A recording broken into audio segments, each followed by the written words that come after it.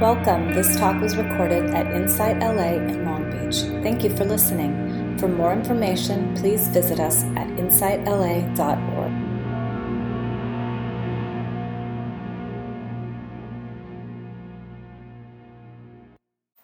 Okay.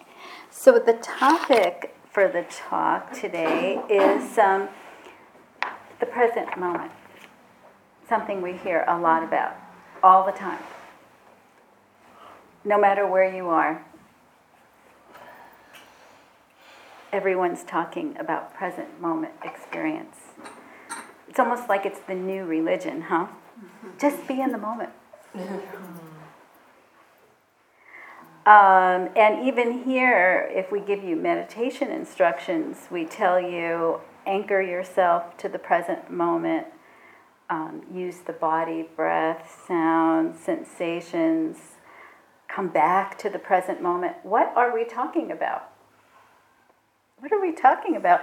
I have this Zen teacher who likes to point out that the whole idea of the present moment is an idea. And we'll talk about that later. But I remember about, 12, 13 years ago, I got these present moment cards that I carried around to remind myself of the present moment. So I'll read you a few of my present moment cards. And the problem with the present moment cards is I kept losing them. I'd find them in the bottom of a bag, in the drawer, just all over the place except in front of me. So, but I'll read you a few and you might enjoy them. Okay. Give up waiting as a state of mind. When you catch yourself slipping into waiting, snap out of it. Easy, right? Come into the present moment. Just be and enjoy being. If you are present, there is never any need for you to wait for anything. Observe the rhythm of your breathing. Feel the air flowing in and out.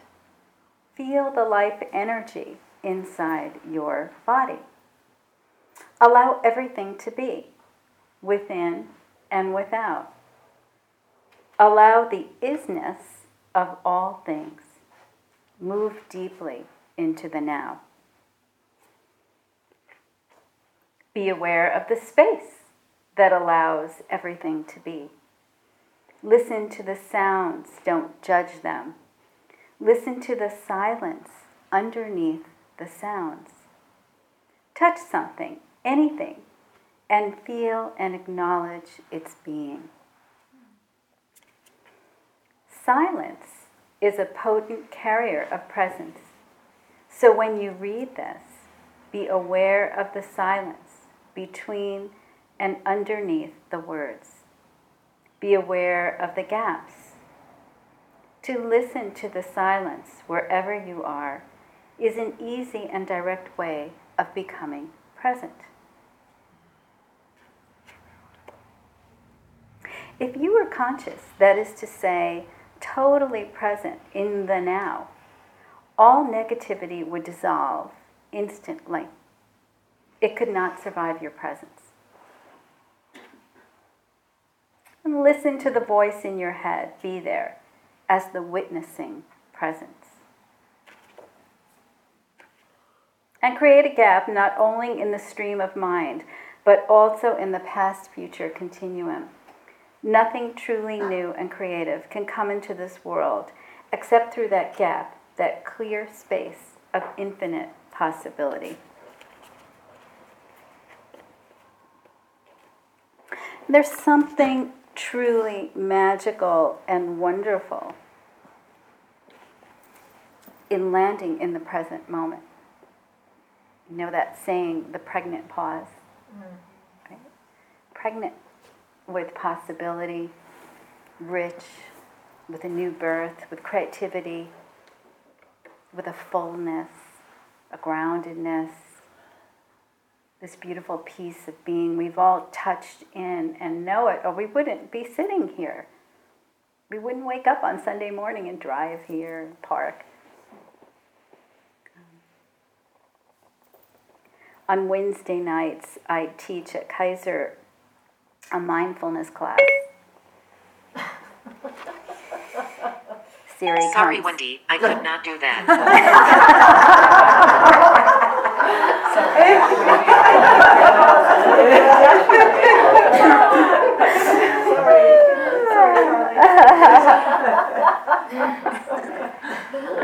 My pal. So the people that come are new to meditation. They're brand new. It may be the first time. They don't know much about it, and they tend to be on the freeway a long time. They drive from long distances. They've worked long days, some of them in manual labor, so they're physically tired. A lot of them have children. Sometimes they have 2 jobs. They're really busy people. And beginner's mind, they're new. They're new to this, brand new. And we meet, and week after week, the room gets quieter, and everybody sinks a little deeper.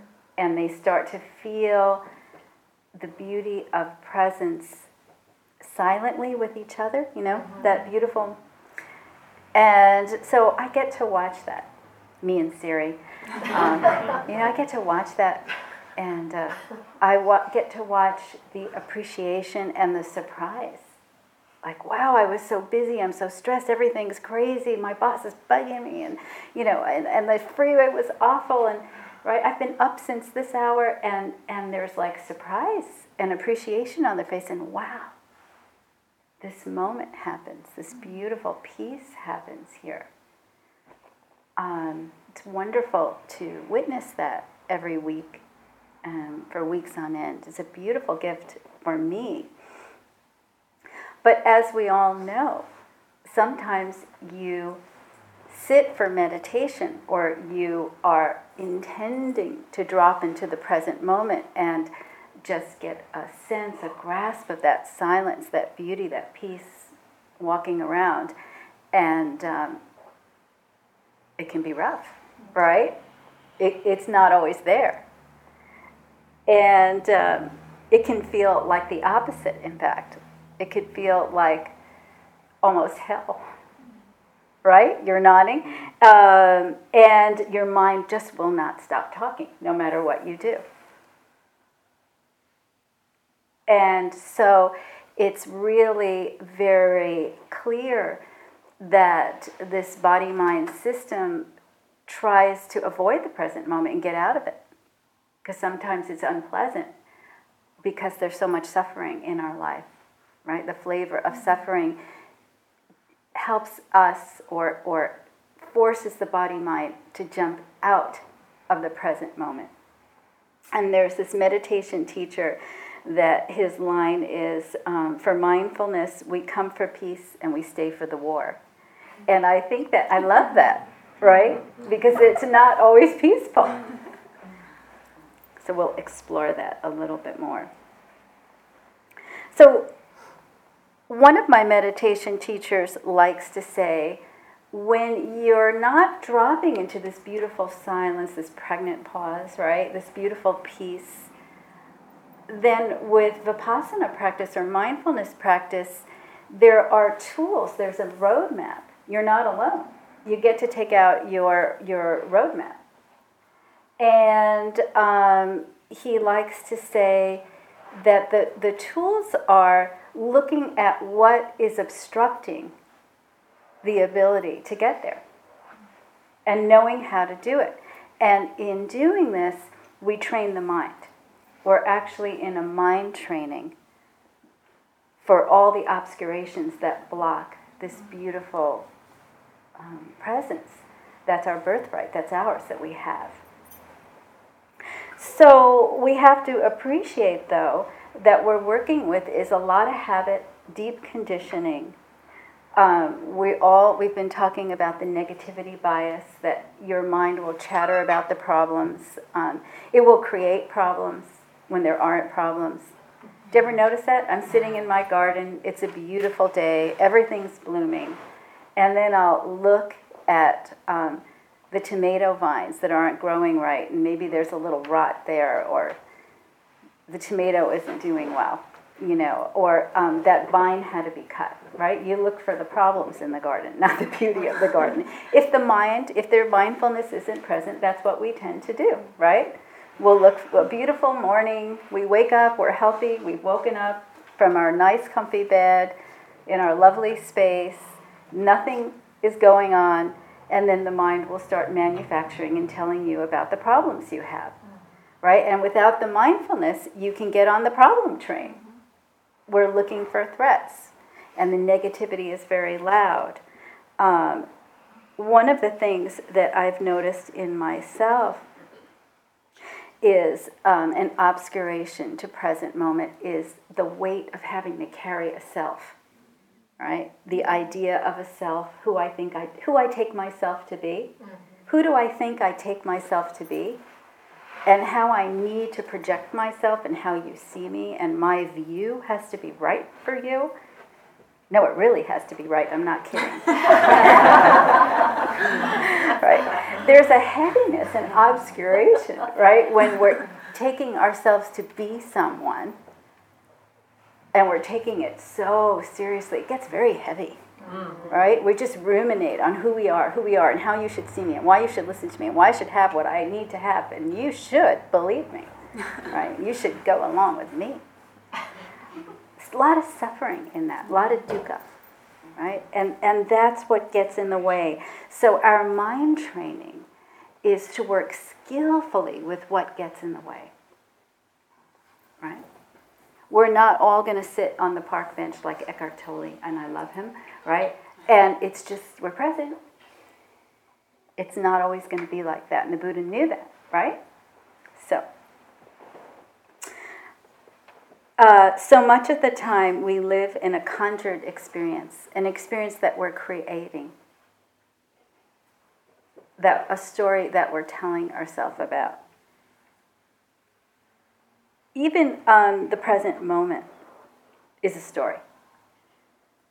This body-mind, stuff is coming in through the 6 sense doors in milliseconds so fast, right? So we're taking in data from the eye that's seeing, you're looking at me, I'm looking at you, the sounds we hear, the smells, the taste, and the mind that creates mind objects, and the Buddha calls it the flood. The flood is invading us constantly, where all the stimulation is rushing in, and we want to land in the present moment. Well, apparently if you study biology and neuroscience, what we think is the present moment is the past. It's all happened so fast, right? We're just collecting data, and we distort data. But we call it the present moment because we are the center of the universe, right? And what I think is really very real. One of my Zen teachers, and I'm going to drift off a little bit, likes to use a glass of water as an example for how we conjure up experience and how our mind distorts. A glass of water. I don't know if you'll get this. I've never shared this with people, so we'll see if you can grasp it. What do you think is here? Glass of water, right? It just came from the faucet, nice, clean water to you. It's just you and this water, right? This clean, clear glass of water. And he says, this water went through streams, mountains, oceans, the sewer system, the toilet bowl, many bodies, the sky, the clouds, pipelines, sewers, big water things. What do they call those? Reservoirs. It's been traveling for years, for thousands and thousands of years. How old is this water? But when you drink it, you think it's only clean water.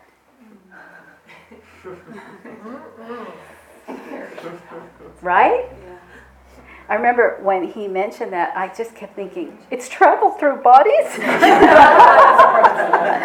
Yes, it has. This is the interconnectedness. We form this idea of a separate self, right? A world that revolves around us. And it's not an accurate perception, yeah? So, Don't think about this too much when you drink water. We want you to stay hydrated.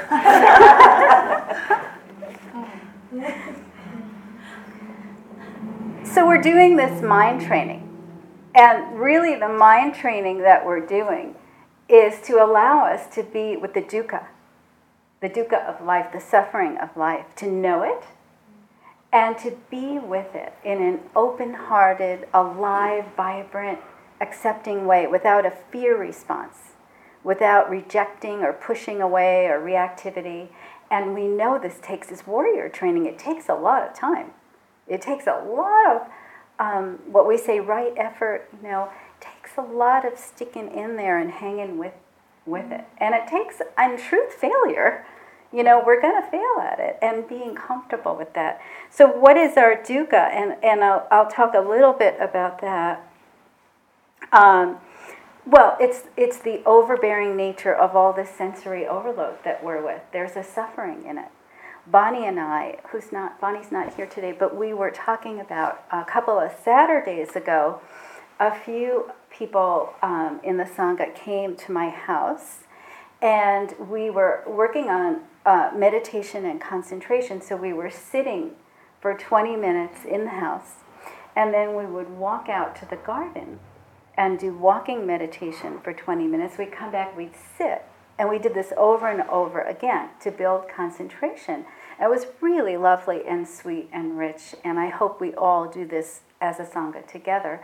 But Bonnie and I were saying afterwards, there was like this suffering when we would walk out into the garden to do the walking meditation, and our eyes were open. Before that, we were sitting silently, working on the breath, being with the breath. And we noticed this subtle suffering of all the stimulation of the garden meeting our eye and pulling us out. And we both were, she was like, oh, that flower, that plant, that leaf, that lizard, that color, right? And I felt the same thing. It was almost a suffering in my sense, the smell of the flowers, right? The feel of the earth. It was just this explosion of overload. And very often in life, we're not present for the overload. It's there, and a lot of times we just feel overwhelmed, right? Or tired, or we're just sleepy, foggy, or we've got to stop. So in the old days, that's why you'd see a lot of people taking a cigarette, but we run to the coffee, or we do more overload. We turn on our phone to look for the latest news. What happened, right? Or we text somebody, right? It's almost like we can't land on the dukkha, the suffering of our sensory experience, and how much it demands of us, how much life demands of us. So that is this subtle dukkha that takes us away from this beautiful presence of the present moment. Right? So it's really a wonderful experience being in the garden like that and feeling the beauty, the light, the pleasant of looking at the garden, the sweetness of the garden, and seeing that even in the pleasant, there's suffering. Right? Even in the pleasant, there's a mind that can't land and stay on it. It's really interesting. Really interesting. And really, Bonnie articulated it so well. I'm sorry she's not here. You make her listen to this tape. All right. So back to training of the mind. Because in truth, it's this quality of aliveness, wakefulness, brightness, and warmth that sustains and nurtures us through all these things. So we want to cultivate it. And a quote from Tara Brach, we become the awareness we seek and rest back into our own true nature. Isn't that beautiful? I love that. Yeah. She's saying the Buddha teachings teaches us how to rest more deeply into the moment. And her line is, we become the awareness we seek. We become the awareness we seek, and we rest back into our own true nature. Isn't that beautiful? Yeah. Really beautiful. So what we call on are the 5 spiritual faculties. And we'll talk about that. So the Buddha gives us a lot of lists and a lot of ways, a lot of roadmaps to get there. And there are many roads in Buddhism, not one. Some of you are really into Brahma-Vihara, loving kindness, and some of us are really into the hindrances, and other of us work on concentration. Sometimes we're working on the aggregates. There's all sorts of roads, many, many paths. And today I just want to talk about how this is called 5 spiritual faculties that help guide us to this, the becoming the awareness we seek and resting back into true nature. So, and as we cultivate them in Buddhism, it's written that they become 5 spiritual powers. It becomes like a power. Not a magical power, a practice power. It's different, right? And the first one is faith, and I want to focus on that a little bit more. It's faith, energy, or wise effort. That's the second one. Mindfulness, concentration, and wisdom. You've heard them all before. But the goal of our talks, Casey and I both, is not really to give you new information. It's to help us all deepen what we already have, right? To go a little deeper, see it from another perspective. So that's what we're doing today, and particularly with faith. And again, I'm relying a little bit on Tara Brach, because some of what her lines are so beautiful. As you know, I know several of you are really into Tara Brach's podcast. And she asked, well, what can we really have faith in? Right? What in life can we really have faith in? With a changing nature of things. Can we really rely on people, places, our money, our government, our home, our health?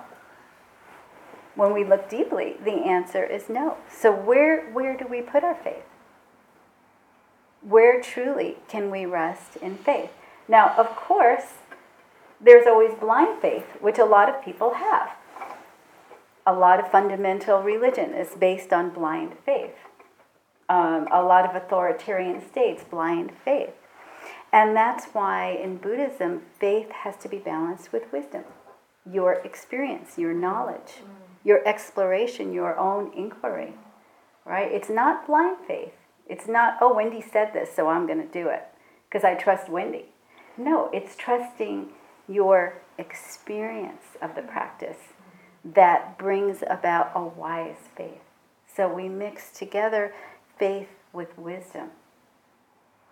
You check this out, right? You explore it, and then you know in your heart, in your body, you know it.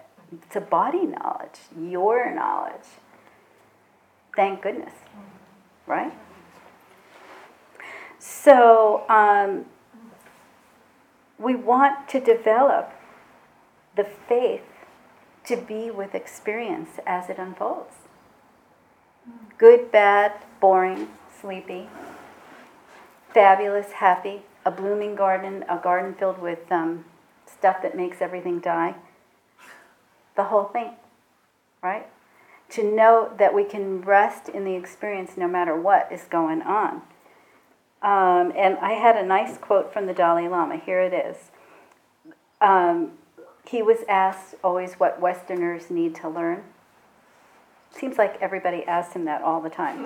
What do Westerners need to learn? I mean, this has been going on for years. And thank goodness he answers and says what we need to learn is to trust our own hearts and the power of our awareness to awaken through all circumstances. Very important for these times, right? That through the roughest times we can awaken. Imagine putting our faith in that. And some of you have, as I talk to you one-on-one, when rough stuff happens, I see many of you getting brighter, developing wisdom, going deeper, developing a strength and a presence. It's really true, yeah? So, particularly when the mind doubts in your practice, it's important to practice having faith to open to now, this present moment, the faith in opening to it, the faith that you can be here, open, allowing, and accepting, and deepening the trust of how it is. Right? It's just like this. Just like this. It's here, yes. So taking a moment to close your eyes and let's contemplate this just for a moment for ourselves.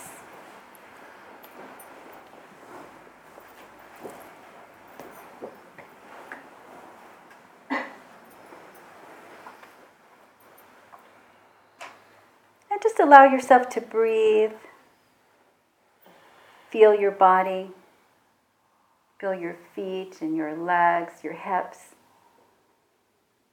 And just sitting here in this moment and listening to these words, whatever arises for you.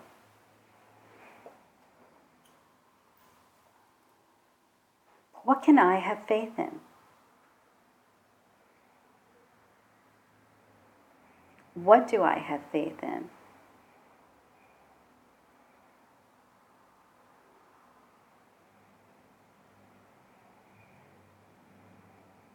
And what is it about this present moment, my present experience,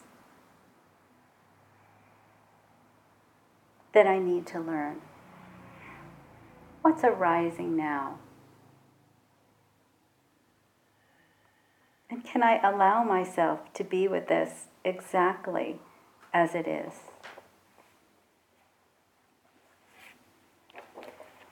Just like this.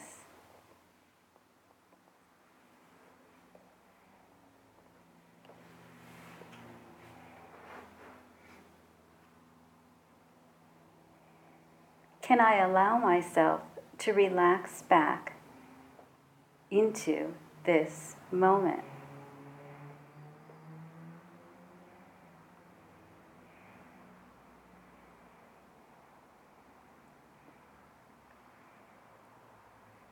And what is this moment's experience asking of me?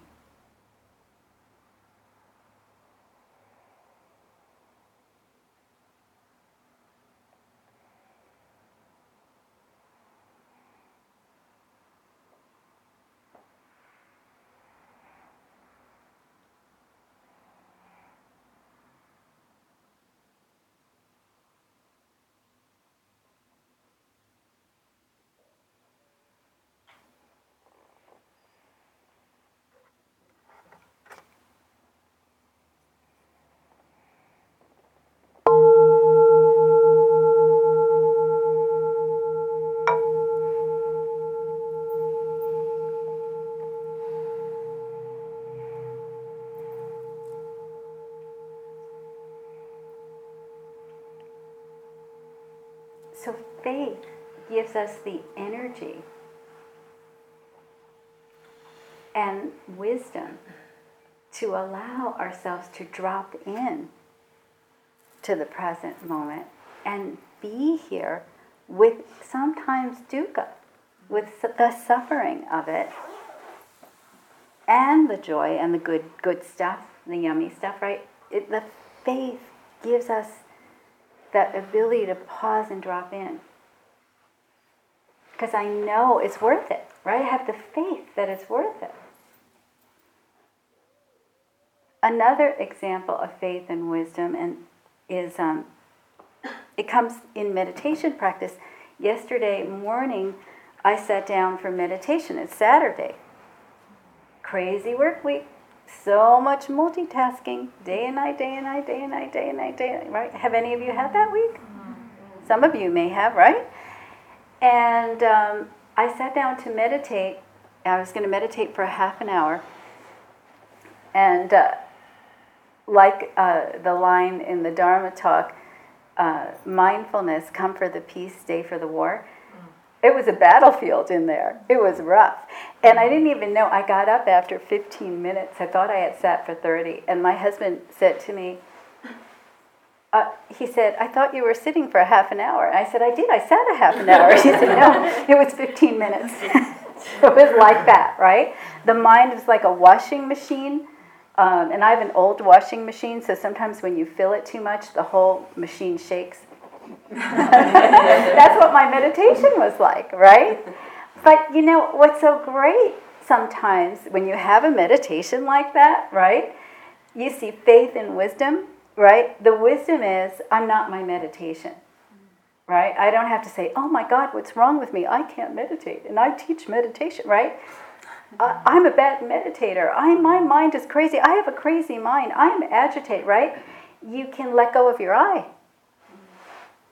It's a condition, it's a situation, it comes and goes. Some days it's a good meditation, some days not so good, some days it's very peaceful, some days it's not. You love it one day, you hate it one day. It's a lot like life, right? And so the wisdom says, this is not me, it's a condition, right? This is not my water, it's universal water, apparently, right? That's wisdom. And faith is, I can sit and the conditions are not always great, but my faith in the practice is unshakable. Right? I'm going to still practice. There'll be walking meditation, there'll be some reading, Dharma talk, maybe I'll sit again. The practice, I have faith in this practice even when it doesn't feel like it's getting me anywhere, or it's very unpleasant, or I'm in the war. You all know my favorite line. I say it all the time. Sometimes your mind's like a bad neighborhood. You can't go in there alone, right? You know, it's just sometimes it's shake. You know, there's a lot going on based on what's happening in your life. And then you have a cool, calm, relaxed day, and the meditation is clear and beautiful. Who are you? Are you your meditation? Right? So faith and wisdom are the supports that help us drop into this beautiful presence, this beautiful present moment.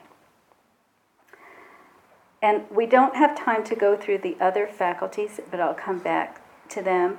I want to say one or two sentences about wise effort and concentration, and I promised Angela I would tell a joke, so maybe I'll do that. So the wise effort or the energy is about not trying too hard, you know, not pushing yourself, not running into your meditation and your mindfulness with a tight fist, or not muscling it, right? Not striving, but finding that middle between sleepiness and laziness and sloth to striving, somewhere in the middle. You're going to stay with it, and so that would be wise effort, right effort, finding your nice, comfortable middle. Sometimes it's too much energy or too little energy. And the mindfulness is just allowing the awareness to come in, and also being mindful of not grasping, the letting go. We don't always emphasize that. And the concentration is really about, with compassion, coming back to your object, no matter what your object is. So now I could tell my joke. So there was a man who, say 1920s or so, from Scotland. And he decided that he wanted to go to university in England. He'd never been to England. He didn't know any English people, right? So he didn't know what to expect. And off he goes to Scotland, even though his family was a little nervous. What would those people in England be like? And he's a freshman. He's in a dorm in England. And Mom comes with a nice care package of Scottish goodies. And she says, so tell me, son, you know, what's it like to live with these English people? What are they like? And he says, oh, Mommy, they're so noisy. They're really hard to live with. The guy next to me, he keeps banging his head against the wall, and the guy on the other side, he shouts all the time. So I really have to stay concentrated and keep playing my bagpipes all the time.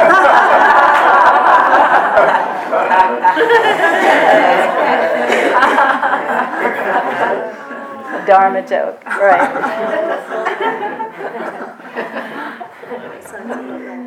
Why is effort concentration, right.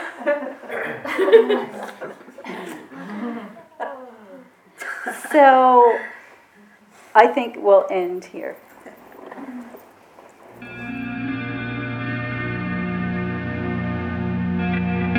You have just listened to a recording from Insight LA in Long Beach. For more information, please visit us at insightla.org.